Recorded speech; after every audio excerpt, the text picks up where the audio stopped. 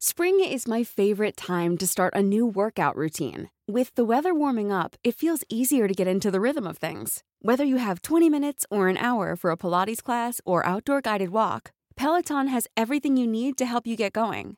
Get a head start on summer with Peloton at onepeloton.com. Hey, I'm Ryan Reynolds. Recently, I asked Mint Mobile's legal team if big wireless companies are allowed to raise prices due to inflation. They said yes. And then when I asked if raising prices technically violates those onerous two-year contracts, they said, "What the f*** are you talking about, you insane Hollywood ass?" So to recap, we're cutting the price of Mint Unlimited from $30 a month to just $15 a month. Give it a try at mintmobile.com/switch. $45 up front for 3 months plus taxes and fees. Promo rate for new customers for limited time. Unlimited more than 40 gigabytes per month. Slows full terms at mintmobile.com. Burrow's furniture is built for the way you live. From ensuring easy assembly and disassembly to honoring highly requested new colors for their award-winning seating, they always have their customers in mind. Their modular seating is made out of durable materials to last and grow with you. And with Burrow, you always get fast, free shipping. Get up to 60% off during Burrow's Memorial Day sale at burrow.com/ACAST. That's burrow.com/ACAST. burrow.com/ACAST.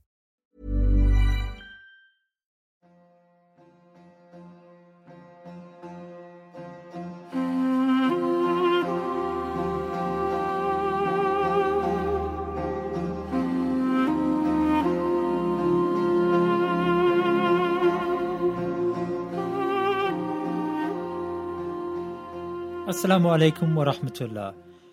Now, trust in politicians, East and West, is at an all-time low. The coronavirus pandemic didn't begin this suspicion.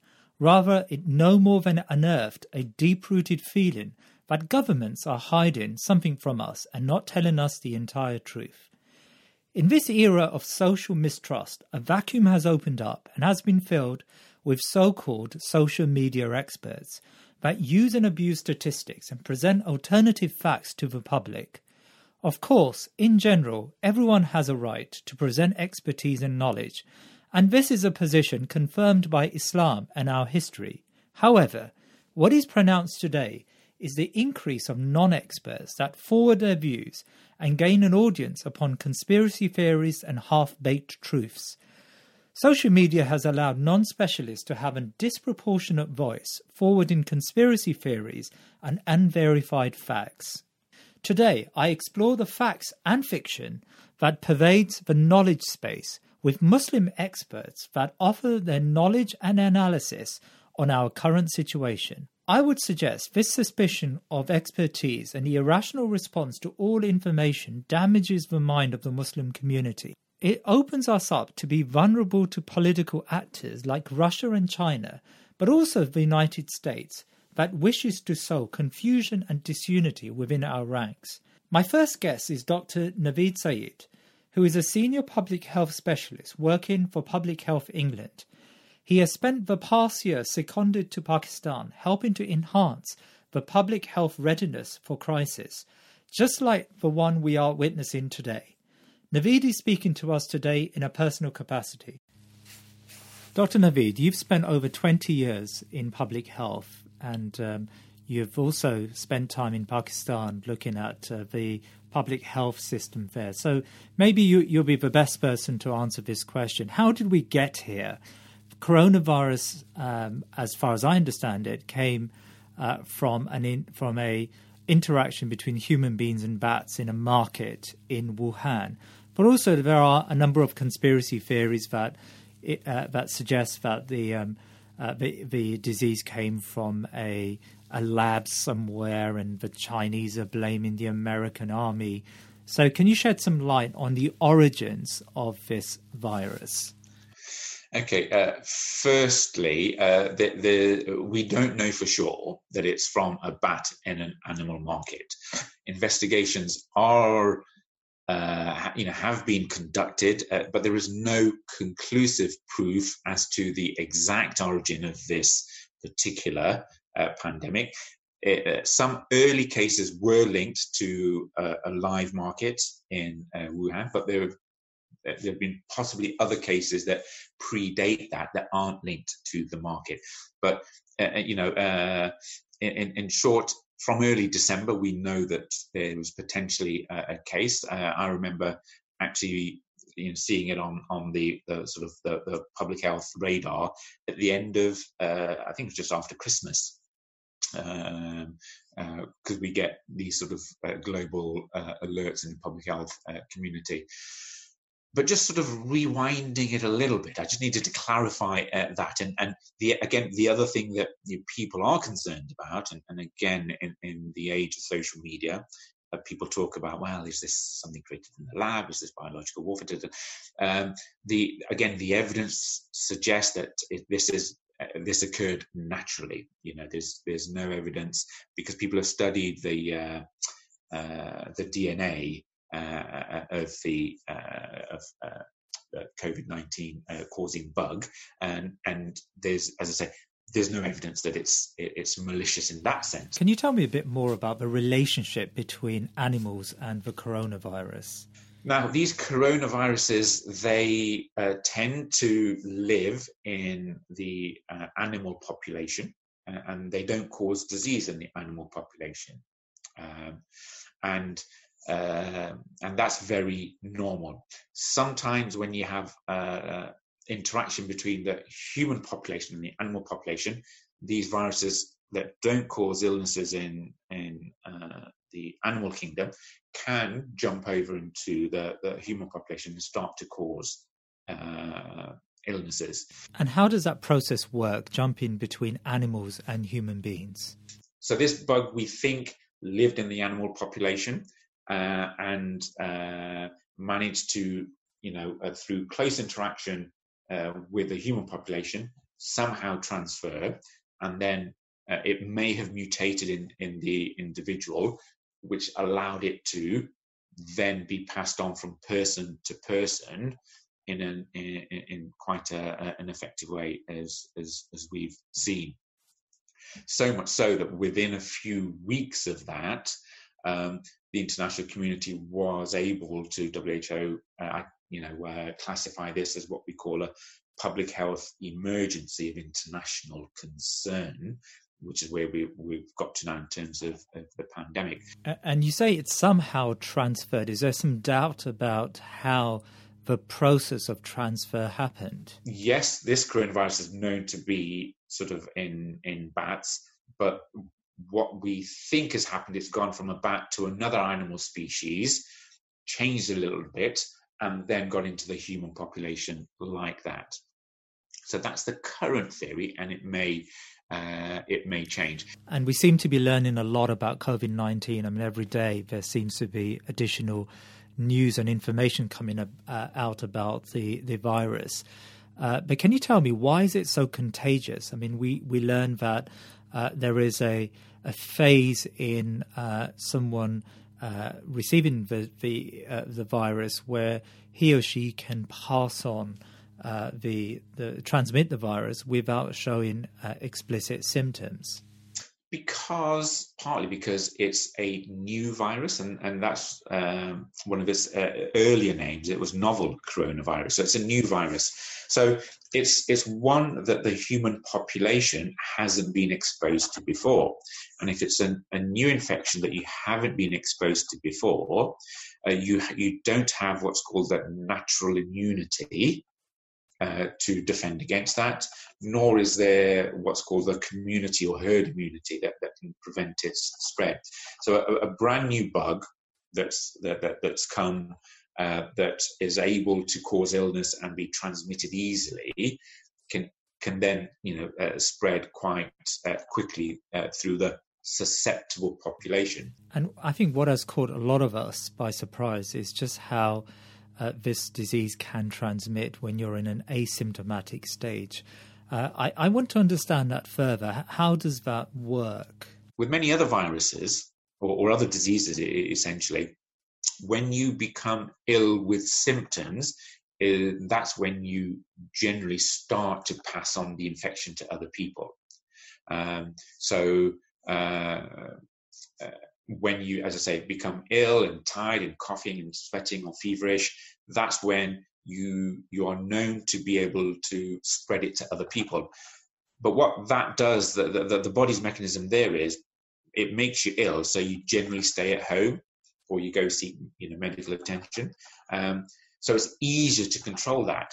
With this particular virus, what's known is that people have been spreading it before they feel ill.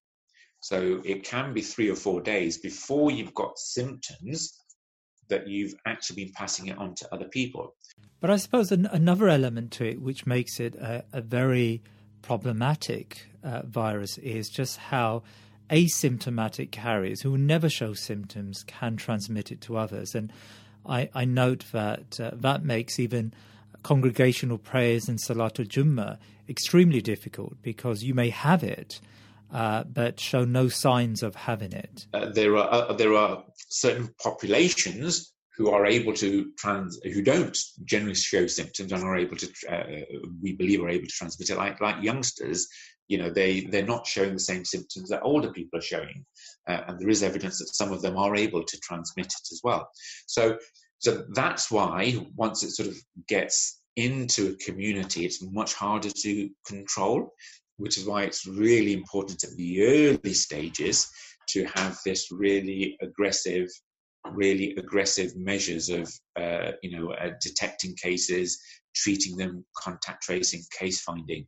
So these are the really important ways in which we can try and control coronavirus. But this particular bug is unusual compared to other bugs because it can transmit infection before you become ill. Now, Dr. Naveed, it seems to me that we live in an age where we get information from deeply untrustworthy sources, from social media pundits, and experts like yourself are regarded as being possibly untrustworthy. Any points on how we can remedy this? I would always, get anyone I'm talking to and people who may be listening to this to go to trusted sources for information.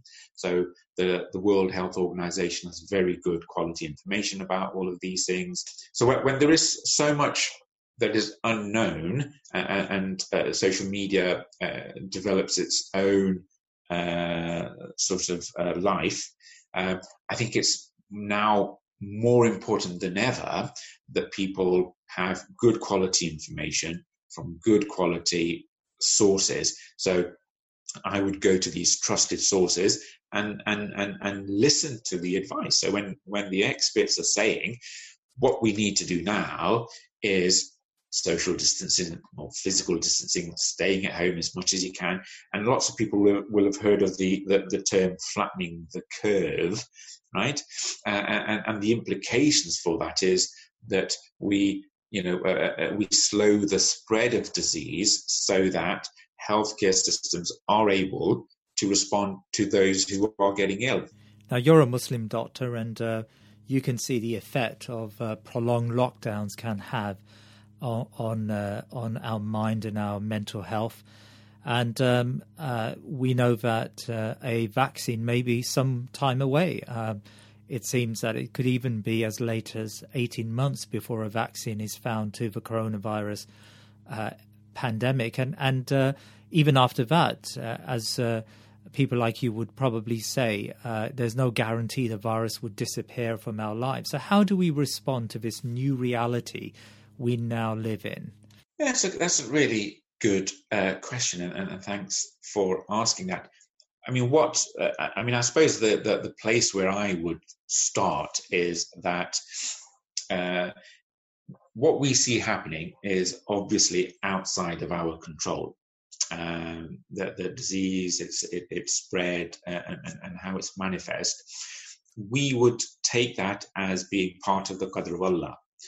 And so our interaction with that environment, we need to go back to understanding the areas of life that we control and the areas of life that are outside our control.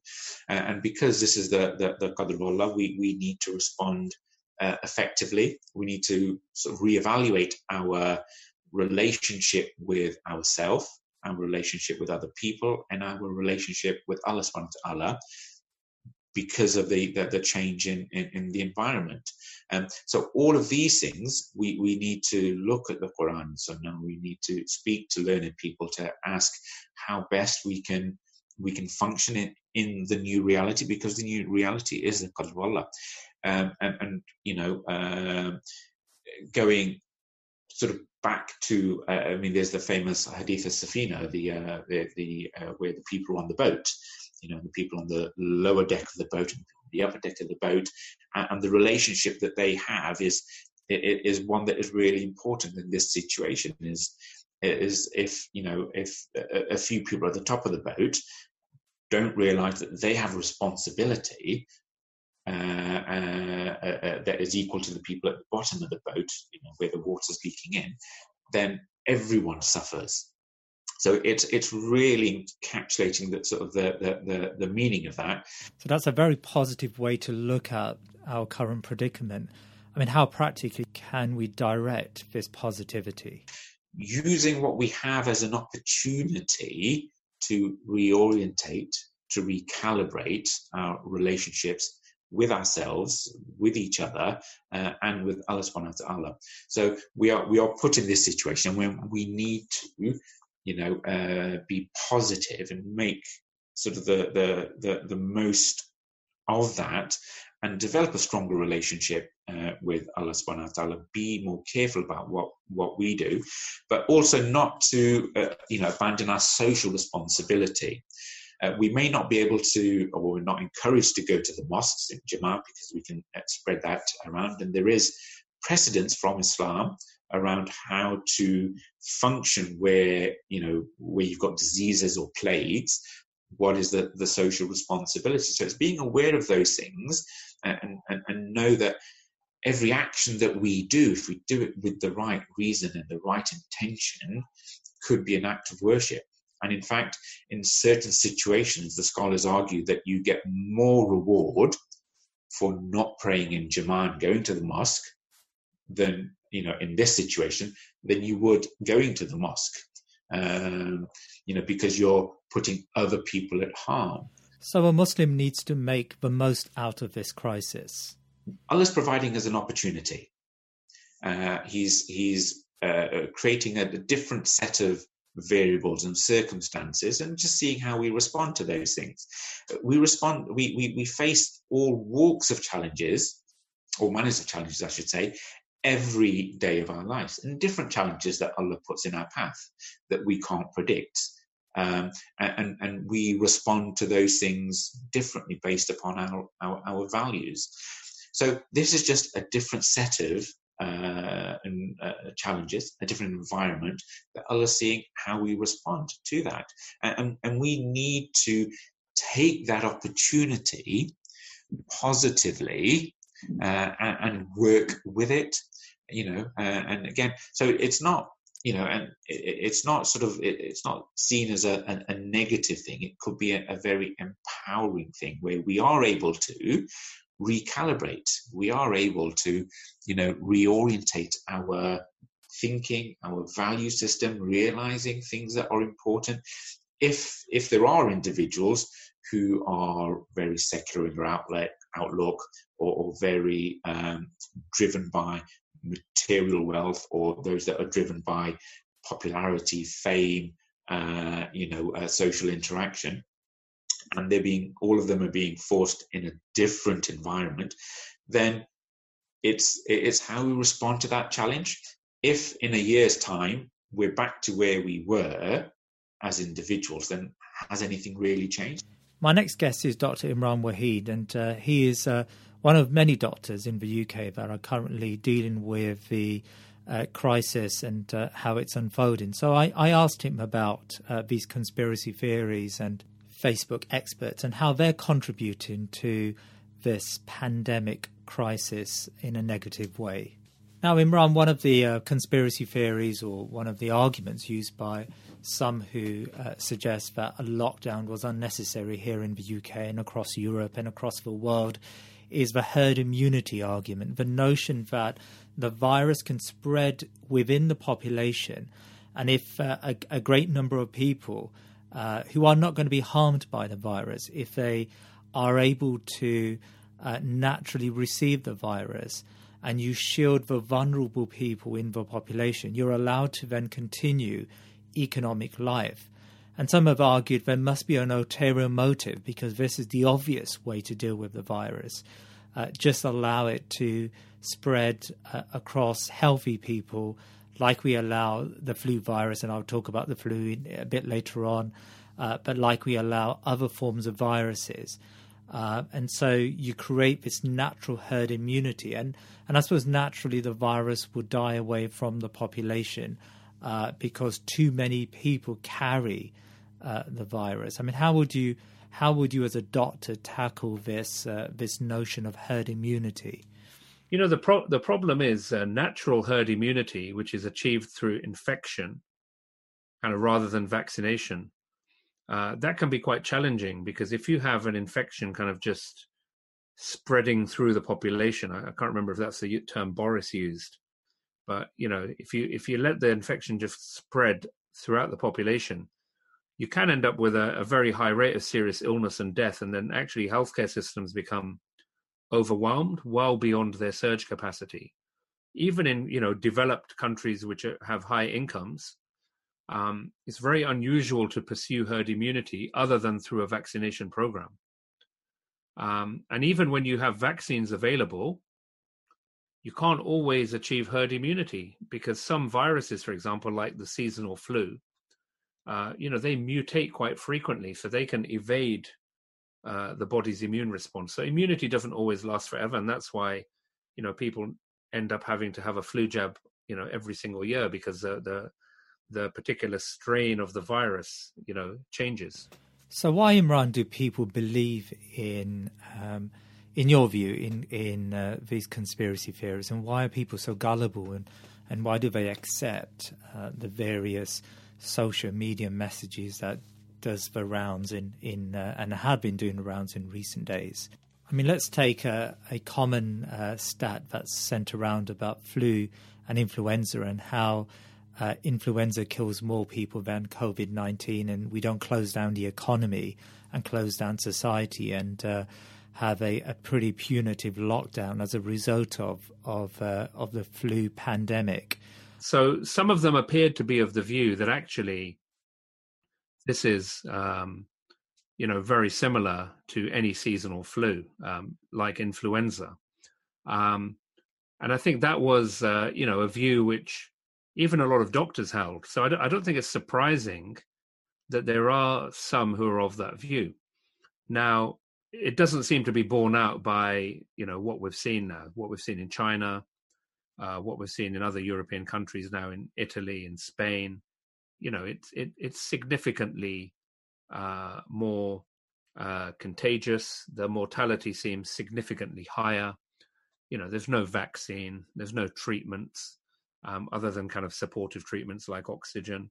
So we are dealing with something different. Now, I think there's two kind of sets of reasons why people talk about it in this way, to basically say, well, actually, let's put things in perspective. This is not really that much, you know. So, for example, I saw, you know, things going around about the number of, you know, deaths from car accidents, or, you know, being struck by lightning, and, you know, or the number of terminations of pregnancy, abortions, and then the number of deaths from seasonal flu, and then the number of deaths from COVID-19.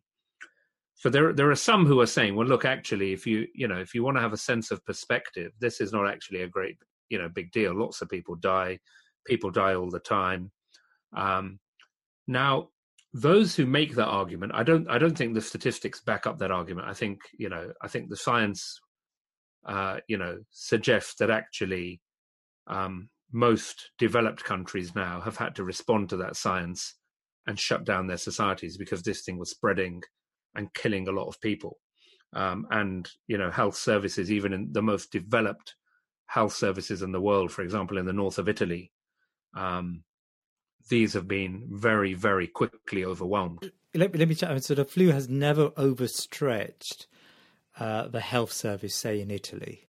Not that I'm aware of. Okay, look, people will talk about Spanish flu and, you know, Black Plague and things like that. Yeah, I mean, I'm not an expert on the history of these outbreaks. But modern health systems in wealthy nations, yes, there's an argument that they have taken the brunt of austerity, and yes, there's an argument that these healthcare systems, where they are publicly funded, they don't provide an A-class service, for example. There is that criticism. But generally, they are not overwhelmed. They do have, great amount of pressure at certain times of year. So, usually we have the kind of flu season, the winter. That is, and that's a period of time when governments put in extra money. So, for example, in the NHS in the UK, you'll always hear talk of winter pressures money. So money which is coming in to deal with the pressures of winter, extra beds, trying to get people out quicker, extra staff so people get seen quicker and you don't have long queues in A&E. But, what we have seen actually, though, is having to build, hospitals. Okay, it's not a brand new hospital in terms of bricks and mortar, but having to repurpose the Excel Centre and turn it into a 4,000-bed hospital. And then do the same thing in many different cities, in Birmingham, in Belfast, in Harrogate, in Manchester, in Bristol, many, many places in Scotland. That tells you that actually this is on a different scale. Now, there's the discussion for those, my view, those who say, well, actually, so I was reading something, I think, in The Spectator magazine, and then we've seen others, people like Lord Sumption, have written in the Sunday Times just this week, I think. And their motive really is to say, well, look, this is going to kill people, and lots of people die, and lots of different things kill people, and we need to be careful that the cure is not, i.e., the lockdown, is not worse than the disease.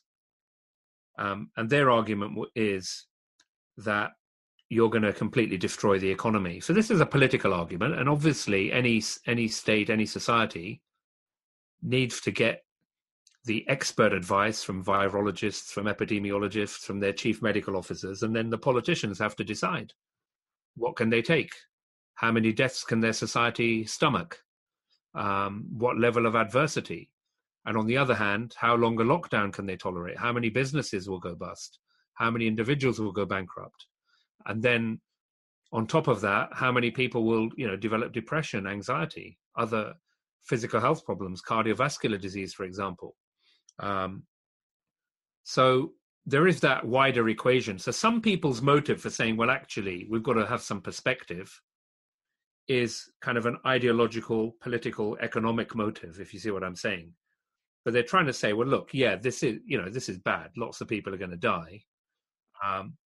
But why ruin our economy? Because in the long run, a lot of these people are going to, so these guys will say a lot of these people are going to die anyway. They're old or they're vulnerable. But even then, we see that this is actually affecting people who are healthy and well. And flu can, affect people who are healthy and well. But for flu, at least, we have vaccines and treatments and a long history of dealing with it. So that's one possibility. For why people kind of latch onto that. The other possibility of it is almost like as you say, the kind of conspiracy theory. So I've seen people post a photo, or video footage of, hey, look, guys, I'm at this hospital in New York, and they're saying that, the hospitals are completely overrun with patients. But look at this place. There's no one here. Look, it's empty. So what's all this about? That means there's something going on here. Why are we shutting down the economy? There must be people who are benefiting from this. So yeah, I mean, it's not really based on evidence. They're just saying, well, this is weird. Why would capitalist states completely shut down their economy in such a way? I mean, Imran, I sent out a message to my friends and family on WhatsApp to urge them to verify messages before they send it out on their WhatsApp distribution list. And one brother responded by saying, well, that would mean that you're just going to lap up, you're going to accept the arguments of a government, and the government lied over WMD.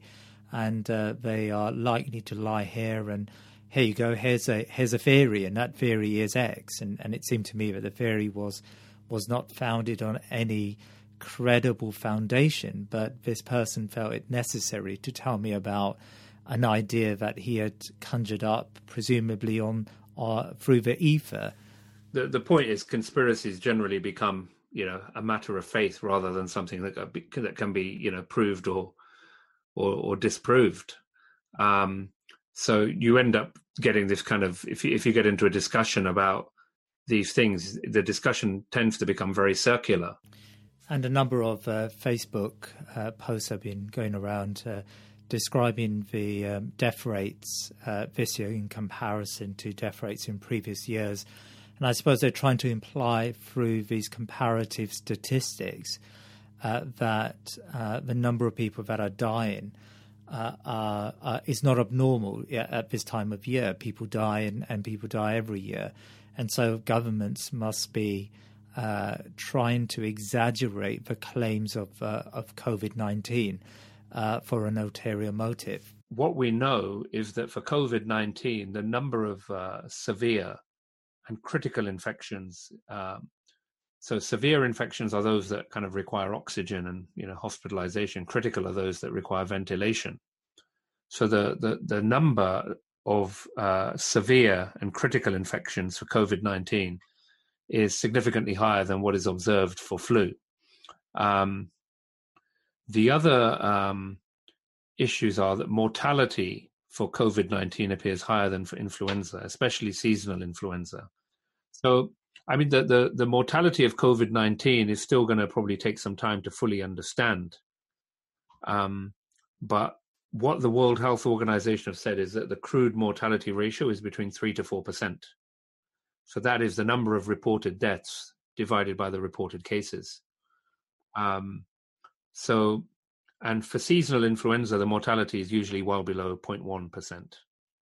So a significant difference. And also, the figures we've seen come out of Italy already, they show significant excess mortality. So if you compare March 2020 with March of previous years, so for example 2015 to 2019, you'll see a significant difference. You will see that you have much higher mortality, it appears. So there is, because the issue really is there excess mortality? There are more people dying than would usually die in March.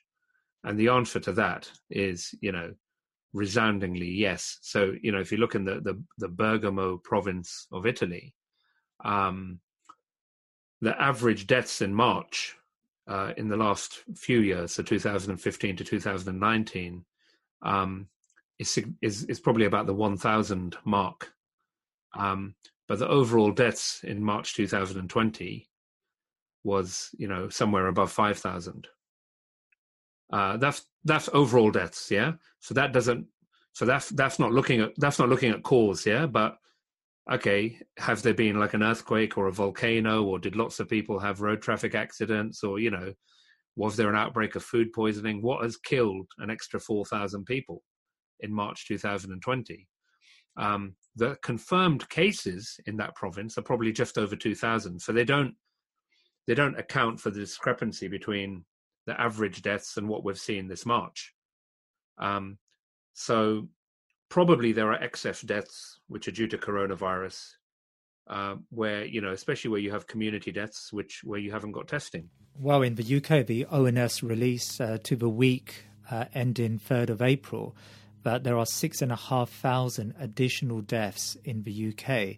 And the ONS argued that it's the highest spike, highest rise in weekly deaths they've ever seen since the ONS began recording weekly deaths. And I think we've got to be careful about anecdote. But, on the front lines of the NHS, wards, intensive care units are full of people. There's some who will say, well, some of these people may have tested positive for COVID-19, but they're not dying from COVID-19. Yeah, so look, yeah, fine. If for example, somebody's got COVID-19 in the community, and then they go swimming and they drown, the death certificate is not going to say COVID-19. The death certificate is going to say drowning. Yeah. So but that will take a bit of time to come through. So at the moment, yes, if that person drowned and died in hospital and had tested positive for COVID-19, they will come in those daily figures, because those daily figures are the deaths of hospital inpatients who have tested positive for COVID-19. But I can tell you, I mean, the overwhelming consensus among doctors is that, the vast majority of those people who are coming in those figures are dying from COVID-19. These are people who have got respiratory problems, who have been admitted to hospital with the classic symptoms of COVID-19 and who are dying. And there's many more in the community who it will take more time for them to seep into the statistics. I suppose what is also troubling is many Muslims who may be community activists and who may be in responsible positions in the Muslim community are very ready to embrace these conspiracy theories and to very, very openly talk about them and entertain those people who we don't usually entertain, who may have theories and ideas which are totally against reason and rationality. How should we assess the motivations of such people? Yeah, I guess it's hard to know the motive, if I'm honest. I mean, if you've got that's what I'm saying. I can understand the motive on the right. On the right, the motive is to say, well, actually, guys, you're going to completely destroy our economy for something which isn't actually that bad. But if you have an Islamic thinker, and somebody who wants to see, Islam and state and society, what's your motive? Your motive actually is, okay, perhaps you want to look at the response of the Muslim countries and to criticize their response and to talk about how, the rulers in the Muslim world haven't looked after the affairs of people properly. Perhaps you would want to articulate how in an Islamic system you would have responded in a different way to either the rulers in the Muslim world or, the developed economies of the West. So, I mean, your motive in understanding this issue should be kind of in a very neutral, unbiased way, trying to understand the science, the medicine, and I would say people should do that not from me, but from there are lots of experts in virology and public health and epidemiology. There are many, and I have yet to come across experts in those fields saying that this is not a significant threat to all societies, developed and developing.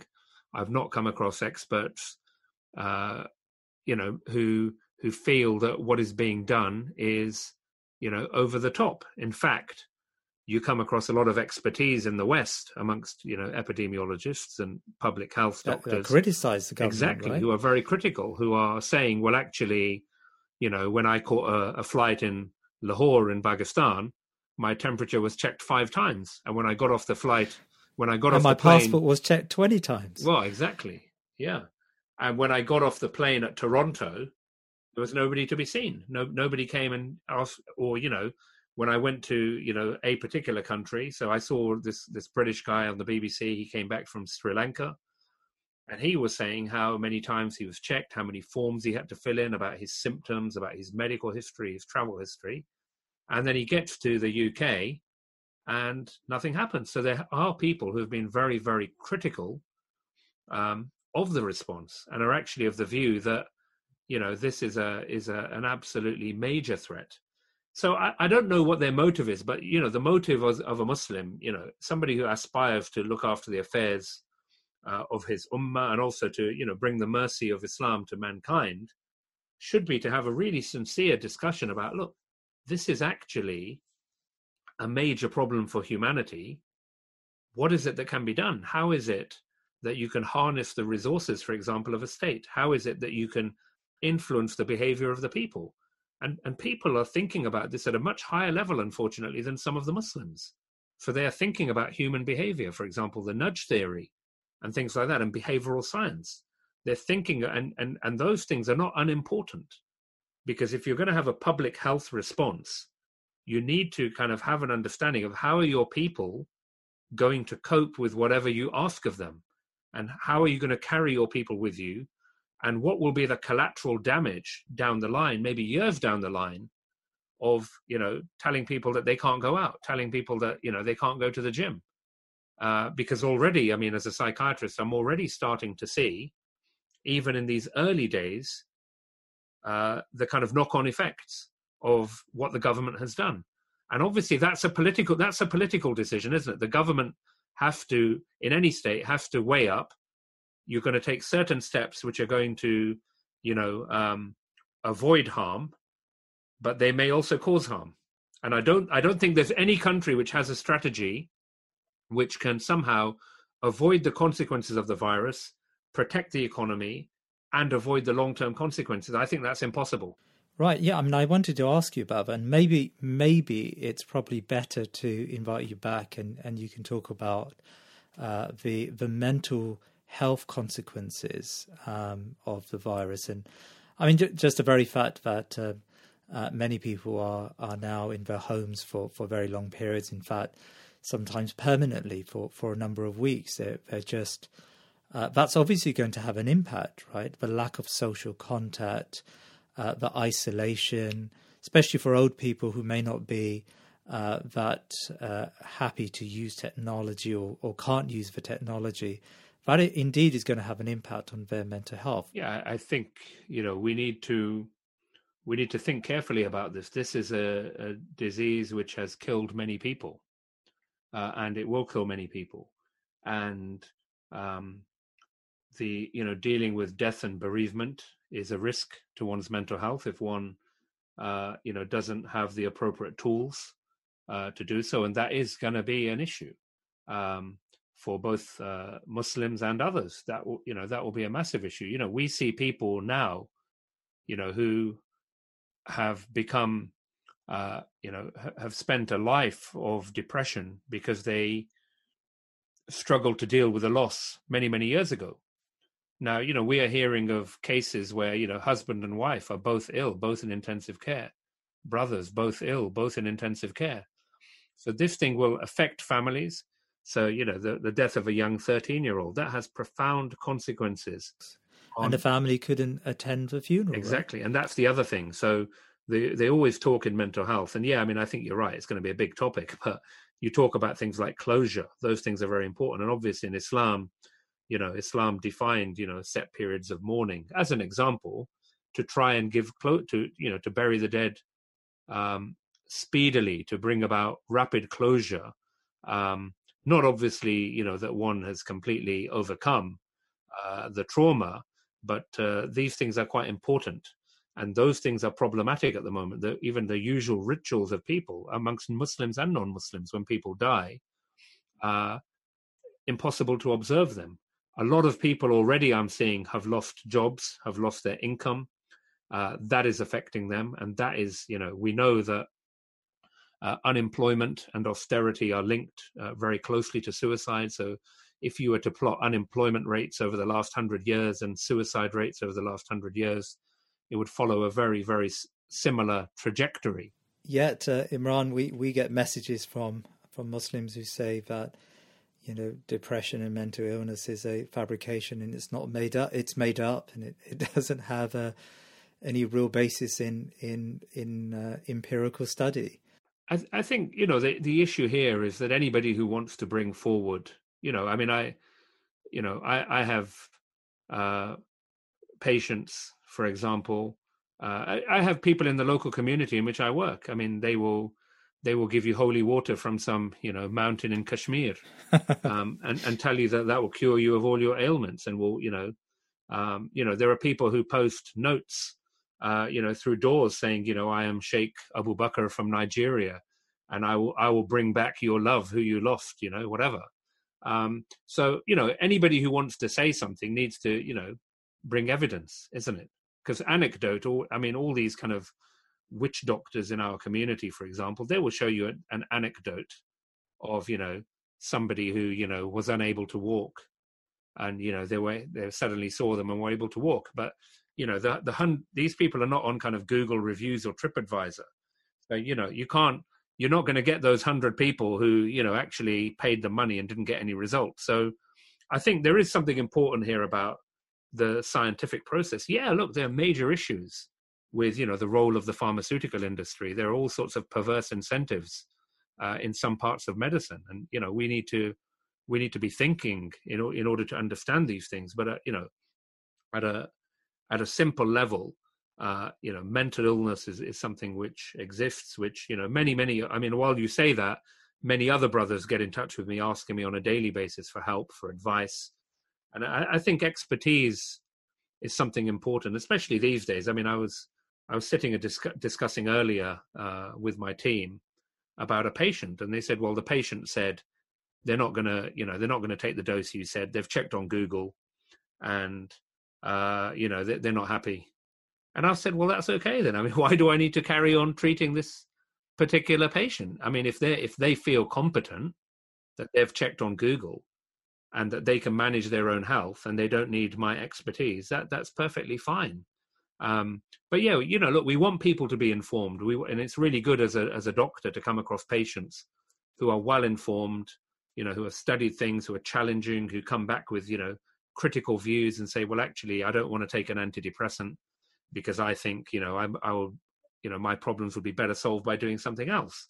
That's really good and should be encouraged. But we've got to be careful. I mean, there are a lot of charlatans out there.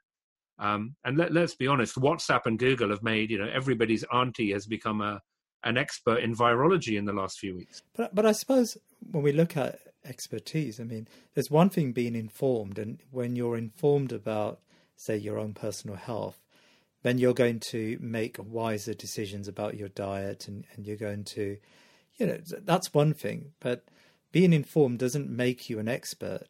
I think the issue is people need to think about consequences. So, I mean, look at the situation of Sweden, where people were holding this up as a great liberal democracy where people are mature, and you can tell them, you can give them advice. You don't have to lock them down. You don't have to have tough measures. But now the number of deaths is accelerating very, very fast in Sweden. And I would like to see those people who were saying, well, Sweden's actually a good example. People were saying that a week or two ago, saying, well, Sweden isn't taking this pandemic seriously. Whereas, the Prime Minister today has said, well, we're going to have a lot of people who are dying, and we need to prepare for thousands of deaths. And there's now a backlash. And I think thousands of doctors and academics have signed a petition now urging tougher action. And one scientist accused Sweden of playing Russian roulette with the Swedish population. And I think that, if you're sending something out which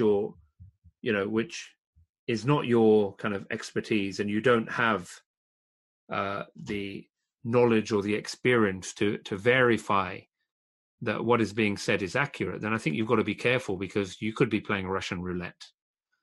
Because, for example, you may say to people, well, actually, you can go and pray Jummah, and only those people who are old and have got respiratory conditions should stay away. And you can push that out widely, and then you'll get people insisting on going to pray in the masajid and actually being major vectors of transmission, which is what we've seen. We've seen in Muslim countries like Malaysia, it was prayer meetings where, and even one of the outbreaks we have here in the Black Country, near to Birmingham, that was a church. It was a number of Christians, I believe, in a local church who continued to meet, and it seems that there was a concentration of cases which emerged from that congregation. And in South Korea, there was that church, that religious grouping, and they say the majority of the phase 1 cases came from just that one religious group. Yeah, I mean, look, in Sweden, you see, they took the view that every person should take their responsibility for slowing the spread. So they just left it to the individual, which is the view of, obviously those on the right wing, the kind of libertarian view is, leave it to the individual. The state shouldn't interfere. So, they had made the Toby Young. Exactly. But there's many other, I mean, Toby Young is kind of on the extreme of that. Yeah. But there are many others who hold that sentiment. And you will see more of it in the days ahead as, the economic situation begins to bite. If it was felt that this is just going to spread amongst the people, and that doesn't really matter because people will become ill, but they won't need hospital admission. Why open a hospital of 4,000 beds in London? Why open a hospital in Birmingham of 2,000 beds? Why close down all your surgery, which will have knock-on effects, by the way, in terms of mortality and morbidity? You know, if you were waiting for life-saving cancer surgery, by the time all this is finished, you know, your cancer may no longer be operable. It may not be possible to operate on that cancer. You know, so there are major knock-on effects, no doubt, and you know, all of that has probably got to be factored in somewhere. But why do you change and repurpose your operating theatres into intensive care units? Why have you got surgeons? You know, in some hospitals, surgeons are nurses now. So I was reading on Twitter, an ENT surgeon, his role now is moving patients in intensive care. You know, moving their position in the bed. Because he can't operate. And that's his skill. His skill is surgery, and there's no surgery going on. So they are getting him now to help in an intensive care unit, not as an intensive care doctor, but as an intensive care nurse. So why would you do all of that if you felt that there were not going to be any extra admissions? Now, Imran, the mosques are shut and Salatul Jummah is no longer being prayed every week in the masjid. And this has exercised a number of Muslims. And we have come across some Islamic scholars and learned people who have sent out fatwa to say that, you know, why can't we just shield the vulnerable people in society and test people at the door when they come into the masjid? And those who don't show symptoms, they should be allowed to pray Salatul Jummah. Some have said to me that, you know, it's better that we die than if we leave our salah in the masjid. I mean, that, you know, and I've heard a lot of this over the last few weeks. You know, I have a little expertise in politics and international relations, and I often get annoyed when people make pretty daft conclusions about, you know, which they call political analysis. But that the consequence of that analysis is pretty negligible, right? It's not going to harm someone, and so you can laugh it off and you can sort of see it for what it is. Here, you know, the consequences are quite are potentially life-threatening. Fine, you know, that's a scholar who just doesn't understand the reality of the world he's living in, right? And he doesn't understand the reality of this particular disease. But his fatwa is going to have a consequence on ordinary people.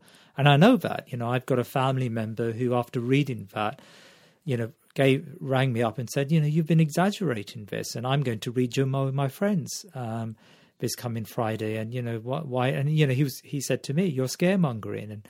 And, you know, here is a scholar who's given me a proper verdict. And he was intent on praying Jummah with his mates and, you know, getting a venue and coming together and praying Salatul Jummah. Now that's, you know, that's going to have a consequence on him, but also on those people around him who he may infect. You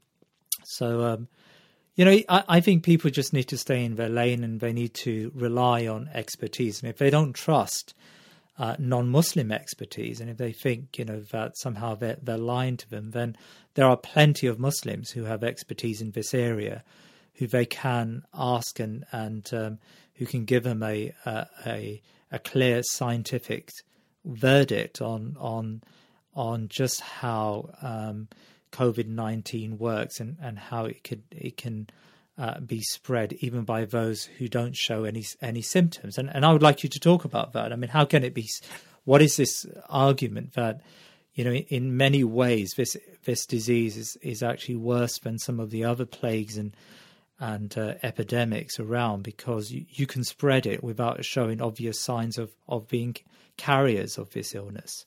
I mean, the issue of COVID-19 is that we know there can be, there can be people who pick it up and who have relatively mild symptoms, yet they spread it to many people, and that's a problem.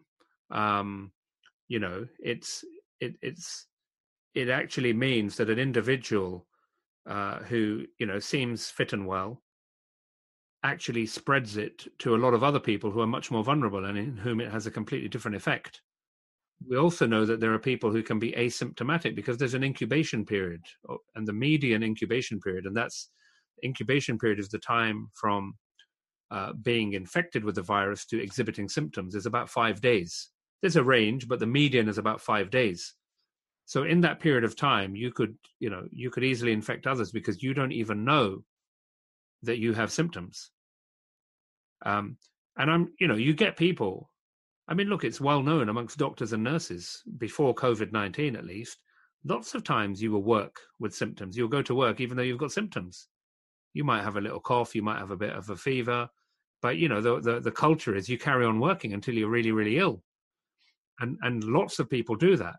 So we know that from human experience, there are people with symptoms who will continue mixing with others, and that's fine if you haven't got a disease which is very contagious or deadly. But here we're talking about a condition where you may have many, many people who go to pray in a mosque, for example, who are carriers of the condition. They are transmitting the condition. They don't have any symptoms, and they transmit the infection to others. You may get people who have it and have mild symptoms who transmit it to others. I mean, the whole notion of a pandemic is essentially an epidemic of a disease, the rapid spread of a disease across a large region. So this is not about the Diamond Princess or whatever it was called, that cruise ship, and you've got an organism or a virus which is there on that cruise ship, which you can keep that cruise ship in the sea until it's overcome. Whoever dies from it, dies from it. Whoever survives it, survives it. People on land are unaffected by it. That isn't what we're talking about. Here we're talking about the rapid spread of a disease across multiple continents. What are you going to cut off? Because it's spreading. There's community transmission rapidly throughout multiple continents. How are you going? The only way that you can, these viruses, they need to spread from person to person to person. So the way you cut it off, and the way you, as they call it, flatten the curve, is reducing that spread. Like today, for example, historically, I would have gone and had meetings all day with nursing staff, with medical staff, discussing all of my patients. And we'd all be sitting in the same room, and we'd sit round, and, we may have tea and coffee together and lunch together. And all of that in this current situation is a means of transmitting the virus between ourselves. So in order to reduce that, today I've worked using, software, video conferencing, and it's worked quite well. And I haven't left my office at home in order to do that. And that reduces the risk. Because I could have picked it up. I could have this condition. I could be asymptomatic. And yes, once you're more sophisticated, I agree. If you can, in a sophisticated way, work out who has had the condition, who hasn't had the condition, who's got immunity to the condition, and all of those kind of things, then yes, you can be a bit more intelligent in releasing the lockdown. Yes, you may be able to, allow people to start once again having public gatherings, but you need to have tools to do that. And can I ask you about 5G networks? I mean, we hear a lot about how this is not a viral infection, but actually it's a consequence of the rollout of 5G networks. And I know a number of conspiracy theories have been going around, and I've received a few on social media. I mean, I hate to ask it, but what's really your perspective in case some of our listeners believe in this argument? I mean, I don't think there's any credible evidence. That's the point. To me, it just sounds like nonsense. The one suggestion is that 5G somehow suppresses the immune system. And the other claim, I think one of the other theories is the virus is somehow using the 5G network's radio waves to communicate and pick victims and accelerate its spread. But I mean, the whole issue is that, people talk about radiation. And this is where it's just simply to do with, I think, basic education. I mean, the radiation and the radio frequencies which are used in mobile phone networks, including 5G, it's not ionizing radiation. It's non-ionizing radiation, meaning it doesn't have enough energy to break apart the chemical bonds in the DNA in our cells in order to cause damage. So ionizing radiation, what we've seen at Hiroshima, Nagasaki, the aftermath of Chernobyl, the nuclear disaster in Japan, Fukushima, all of those, yeah, exactly. There, you have radiation, which, we know can cause radiation sickness, can damage cells. We know that radiation can kill cells, but that's got to be ionizing radiation. It's not the kind of radio frequencies we're talking about here. So there's no evidence. That just doesn't stack up, I'm afraid, that the possibility of causing that kind of damage. And then the other theory is some suggestion that bacteria could generate radio waves. And that's a very controversial idea with very little evidence. And the other issue is, this COVID-19 is spreading in many UK cities where 5G hasn't been deployed, and other countries as well, like Japan, Iran, they don't have 5G technology. And some have forwarded prophetic medicines as a solution to safeguarding us from COVID-19 and even being a treatment for COVID-19. What would you say about that as a doctor? I don't think, we can say that any of these things which people talk about are a specific cure for COVID-19. We don't. The bottom line is we don't know of a treatment. That doesn't mean there isn't a cure. We know that this is a hadith of the Prophet sallallahu alaihi wasallam, that for every disease there is a cure. So seek the cure. So mankind. So this is something which is being put in the realm of man to look for the cure, and this is the pursuit of science, the pursuit of medicine. These are noble things in Islam, to look for cures, to look for medicines, to treat the ill. And that, of course, is very, very important that, we do that. The things which are mentioned, obviously, in the Islamic scriptures, these are good things to adopt at any time, in order to improve one's overall health. There's nothing wrong with that, but to cite them as being specific cures for this condition or any other particular condition is problematic. Yes, there are things within which there are which we know from the Sunnah, things like hijama, for example, things like black seed oil, ajwa date, honey. These things are recommended. But, we don't know of any specific evidence to say that they can cure a specific disease. Well, Jazakallah khair, Dr. Imran Waheed, and earlier Dr. Naveed Syed, and your contributions have been valuable today. Dr. Imran, would you like to leave with a final message to our listeners about COVID-19? I would, advise people to, follow the expertise and the medical advice, which seems to be very clear. This is, a very problematic condition. Unfortunately, we don't know a great deal at the moment about, some of its complications. We don't have any good, tested, tried treatments yet.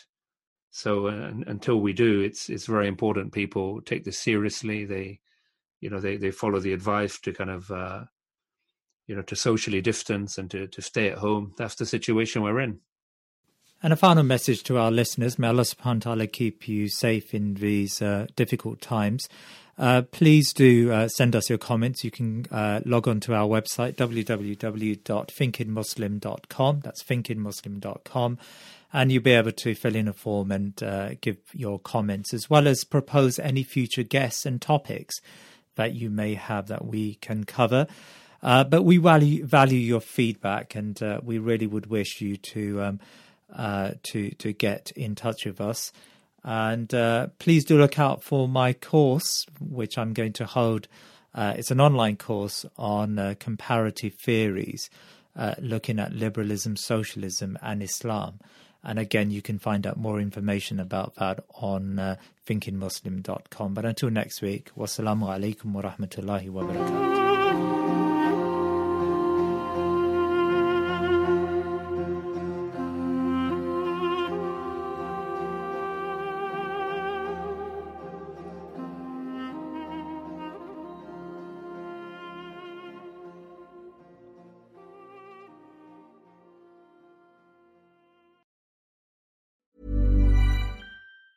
Hey, it's Danny Pellegrino from Everything Iconic. Ready to upgrade your style game without blowing your budget? Check out Quince. They've got all the good stuff, shirts and polos, activewear, and fine leather goods, all at 50 to 80% less than other high-end brands. And the best part? They're all about safe, ethical, and responsible manufacturing. Get that luxury vibe without the luxury price tag. Hit up quince.com/upgrade for free shipping and 365-day returns on your next order. That's quince.com/upgrade. If you're looking for plump lips that last, you need to know about Juvederm lip fillers. With Juvederm Volbella XC and Juvederm Ultra XC, your lip look, whether it's subtle or bold, can last up to 1 full year with optimal treatment and no additional maintenance. Find a licensed specialist and see if it's right for you at Juvederm.com today. That's JUVEDERM.com. Add fullness to lips in adults over 21 with Juvederm Volbella XC or Juvederm Ultra XC. Do not use if you have severe allergies or a history of severe allergic reactions, or if you're allergic to lidocaine or the proteins used in Juvederm. Tell your doctor if you have a history of scarring or taking medicines that decrease the body's immune response or that can prolong bleeding. Common side effects include injection site redness, swelling, pain, tenderness, firmness, lumps, bumps, bruising, discoloration, or itching. As with all fillers, there's a rare risk of unintentional injection into a blood vessel, which can cause vision abnormalities, blindness, stroke, temporary scabs, or scarring. For full, important safety information, visit Juvederm.com. Mom deserves the best, and there's no better place to shop for Mother's Day than Whole Foods Market. They're your destination for unbeatable savings, from premium gifts to show-stopping flowers and irresistible desserts. Start by saving 33% with Prime on all body care and candles. Then get a 15-stem bunch of tulips for just $9.99 each with Prime. Round out Mom's menu with festive rosé, irresistible berry chantilly cake, and more special treats. Come celebrate Mother's Day at Whole Foods Market.